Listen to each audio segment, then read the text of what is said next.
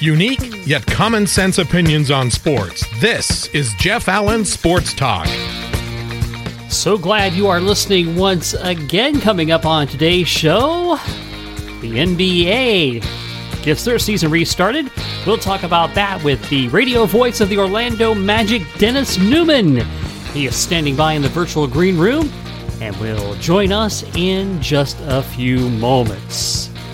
Well, you may have saw on my video tweet yesterday my exuberance and excitement that Major League Baseball is back, as we got a weekend full of games in, and it was great to have that live sports energy. And I know the MLS is back, and golf is back, and NASCAR is back, and UFC is back. But to me, nothing is like the big four of sports: the NFL, the NBA, NHL, and Major League Baseball. And baseball, with its 60-game season, has got different challenges than a full regular season, but still quite a bit to be excited about. Got some great excitement over the weekend, and it was just great to see. And the crowd noise was, again, I say it plays better on radio, but it's good, on TV. It's okay. The Fox putting in the superimposed fans, I didn't love it. I didn't hate it either. So, I mean, I could live with it or without it. Not a big deal there. And with the changes in rules, the universal DH and the runner on second to start extra innings, you're going to love it when your team wins. You're going to hate it when your team loses. That's pretty much how that's going to work. But let's see how, over the course of time, what effect that has. And I'm for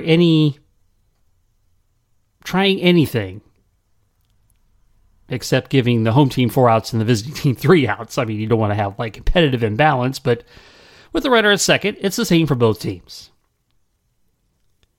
But it was great to have it back. Some interesting side notes. Saw a great tweet over the weekend regarding a comment. Bob Uecker, the great Milwaukee Brewers announcer, former sitcom star, and Tonight Show guest. The Uke has a sense of humor unlike any other, especially where the sport of baseball is concerned. And the fact he is not traveling to road games, which he's really kind of stopped doing for the most part anyway. But Uke said, well, they're not allowing me in the clubhouse. Reminds me a lot of many of the early teams I was on. As only the Uke could say. And last night I was watching the Braves-Mets game, and I decided to turn down the TV audio and crank up the Braves radio network. And love the shot that Joe Simpson took at ESPN last night, which fully encapsulates a lot of what I dislike about their game coverage. There was a point in the game where a foul ball went off the catcher, William Contreras, hitting him in the chest protector and the mask. And Joe Simpson said, well, we're relying on ESPN's feed, and they have no clue as to what's going on, as they offered no shot of it whatsoever. He went on to say, well, we've seen every cardboard cutout that they've had in the stands. Again, ESPN gets so fixated on, how they want to have the narrative of presenting the game to you that they just don't call the game.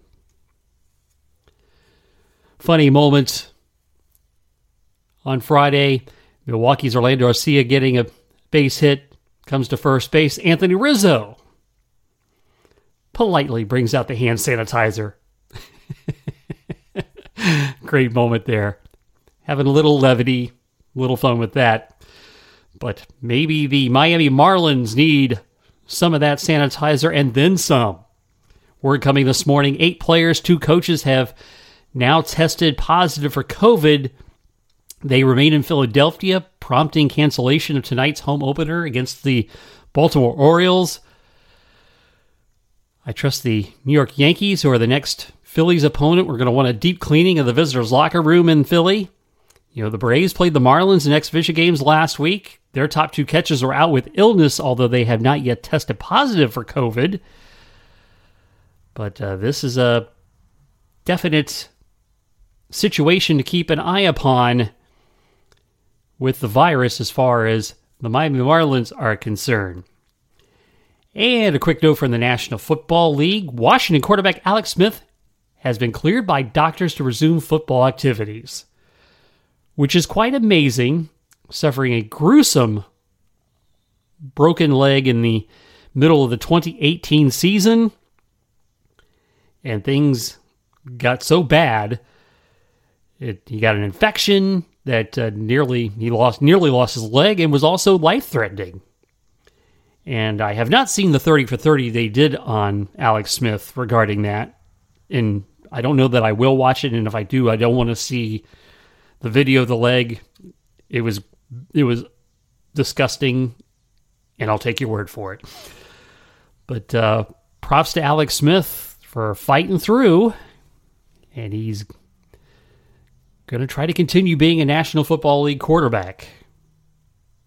Dwayne Haskins will be the QB in Washington, but having a veteran like Alex Smith certainly puts the Washington NFL football team in a good situation backup-wise if Smith is able to return to 75% of his form. Still probably has a ways to go yet, but could be some inspiration for UCF's own Mackenzie Milton, who's continuing to rehab and fight his way back from his gruesome knee injury. But we do wish, Washington is a rival of my Dallas Cowboys. You have to have great respect for Alex Smith and wish him the very best.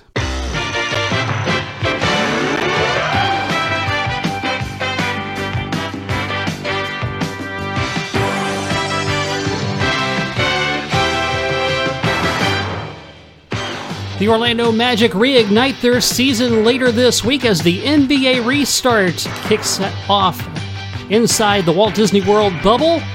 Joining us now to talk about that, the radio voice of the Orlando Magic, Dennis Newman. Dennis, thank you so much for being on the show once again.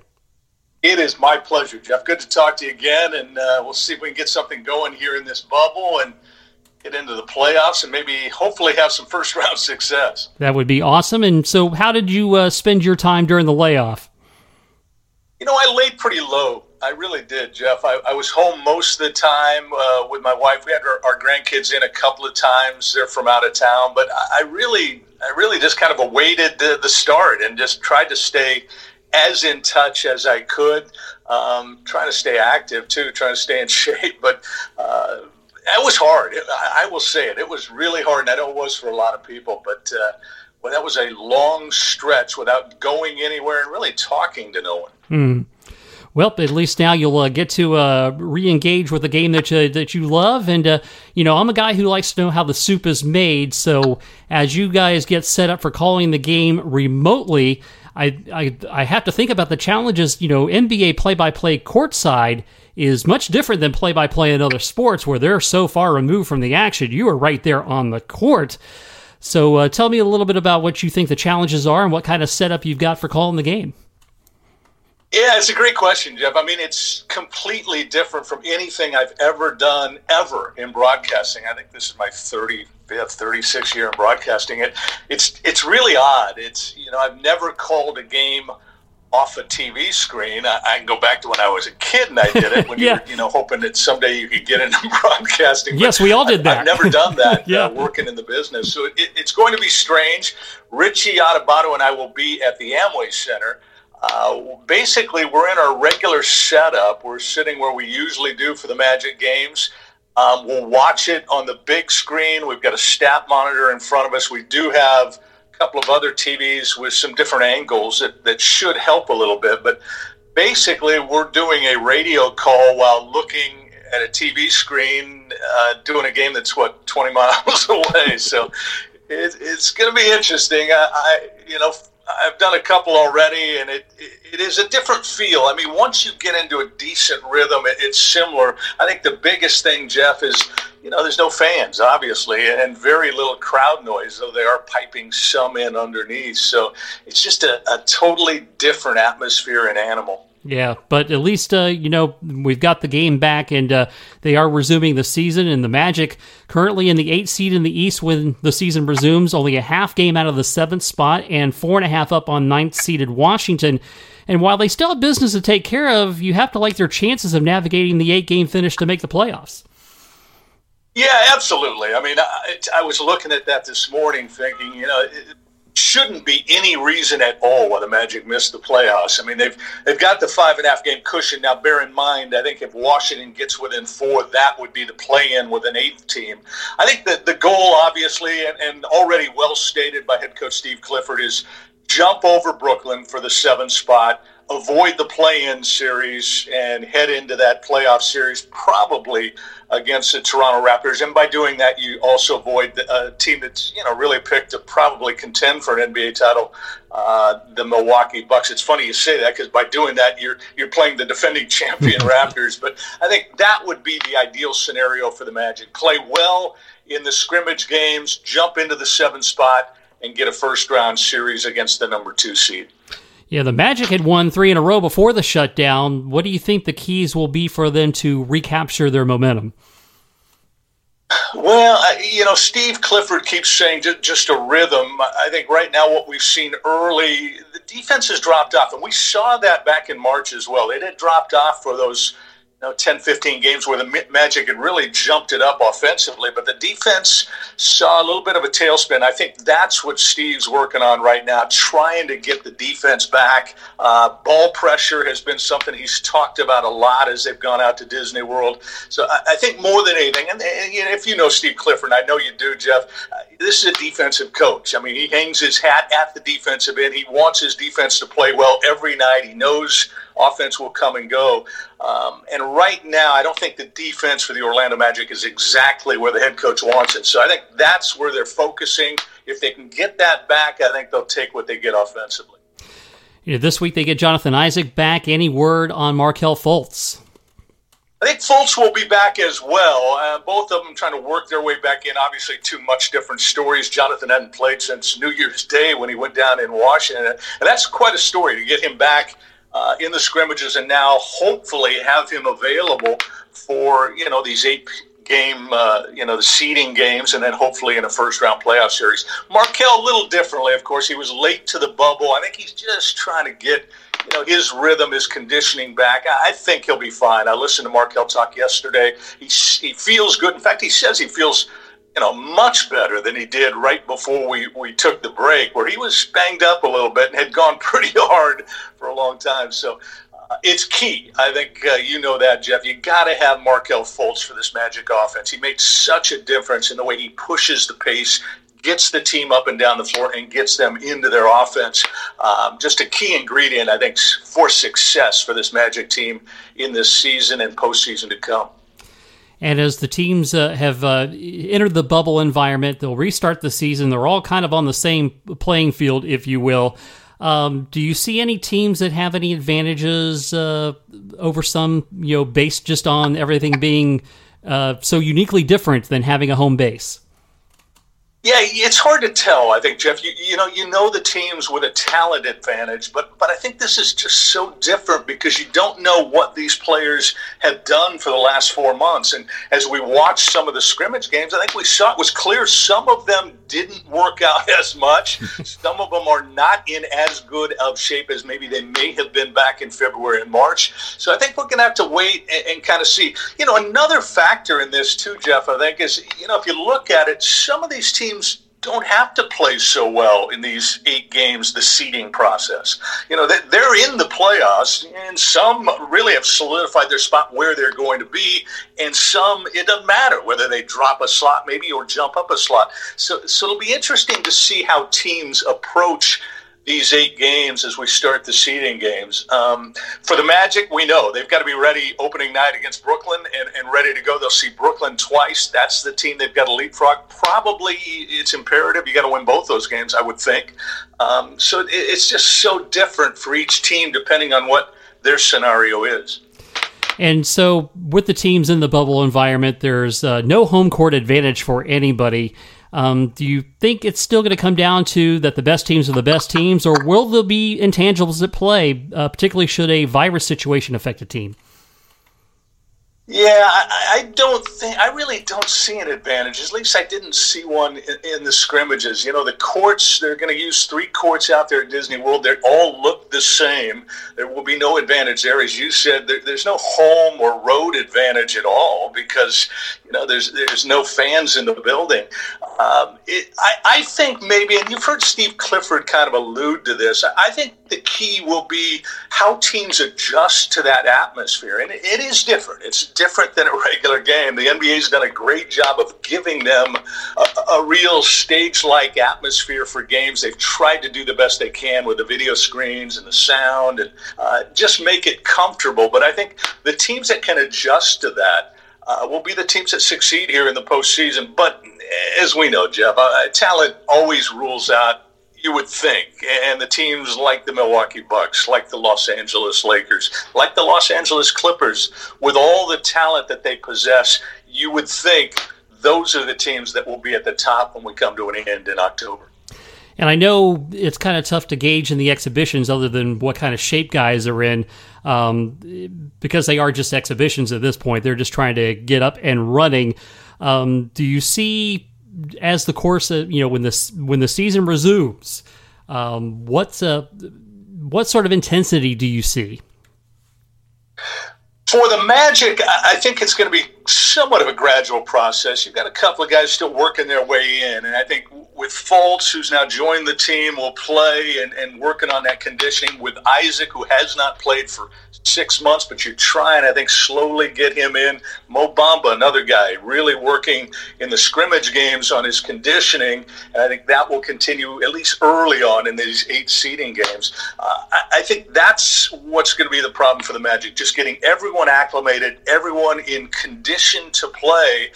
And unfortunately, there's not much time for Steve Clifford. As I said, I mean, they've really got to be ready in those first few games because they can't fall behind Brooklyn in this series or in these 8 games. You certainly, you want to win the 2 games, as I said, get a little advantage, build a little space, and hold on to that 7th spot. And that's as high as you can go, most likely. And just think, when the Magic started some 30-plus years ago, who would have imagined that one day Orlando would end up being the center of the NBA universe, right? Yeah, it's really strange. We're going to see an NBA champion crowned in Orlando in October. That's just the way it's going to be. Yeah, it's, you sit there and you call these games off a screen at the Amway Center, nobody in the building. It's a really surreal feeling. It's a different world, and I think we're all just thankful that we do have pro sports back. And, Jeff, as we look at football right now and baseball struggling a little bit as they come out of the gate in their newly started regular season. I mean, the Magic and the NBA have a great chance to get through this. I mean, so far, we're crossing our fingers. Things have gone well. We'll see if we can do that, but hopefully they can go through October and survive this virus. Well, we certainly hope that is the case. They've had great testing results so far. The MLS was in a bubble, and their testing results were greatly improved as time went on.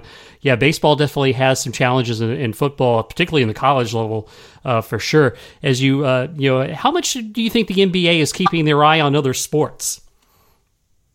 I think a lot. I think initially, Adam Silver, the commissioner of the NBA, did a lot of that. I really tip my hat to the way they've approached this, the NBA led by Silver. I mean, it's remarkable when you look at the work that was done to prepare for this bubble out at Disney. And then the execution of that seems, at least at this stage, and we don't know what the future holds, but at least at this stage seems almost perfect. And if you look at the testing, nearly perfect. So, Yeah, it's remarkable what they've done. They've spent a lot of money, and it costs money to do it right. But I think if you look at the other leagues, like the MLS probably doesn't have the funds to be able to do what the NBA did. And then I think the other two leagues, baseball and football, are hampered just because they haven't been. They're so big. The rosters are so big. They have not been able to do the bubble type atmosphere, and that hampers a little bit what they can do. But so far, this has been a great run for the NBA, and let's just hope it continues. Yeah, definitely would be tremendous, and it is great to have another sport restarting and getting back in, at least on our television screens. Won't be fans, but at least we'll have that entertainment and that diversion, which is so greatly needed in this day and age. Dennis, we do wish you the best, and hopefully you'll be calling playoff games again for the second consecutive year, and appreciate you being on the show once again. Anytime, Jeff. It's good to hear your voice. I hope to see you at Amway Center real soon. If not this year, this run, hope to see you when that new season is supposed to start, I think in December. Hopefully all of this is behind us by then, Jeff. Amen to that, brother. Definitely we'll look forward to that, and thanks once again. Absolutely.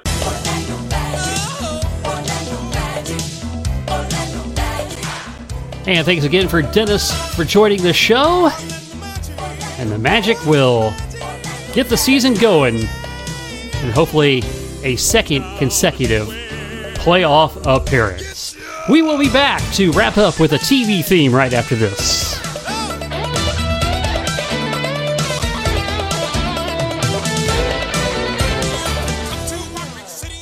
Five reasons why you should listen to or advertise with Captain and Company in the morning. 1. Just under 4 decades of professional broadcasting experience. AM, FM, online. 2. Programming music you listened to before you settled down and started a family. 3. Live every weekday morning, just as reliable as your automobile. 4. No spin doctor here. I just can't fix stupid. 5. If you got this far, please go back to reason number 1. Weekday mornings right here on your favorite online station. Our primary objective is to keep the groove. I got these. Oldschool101.com. Forget about it.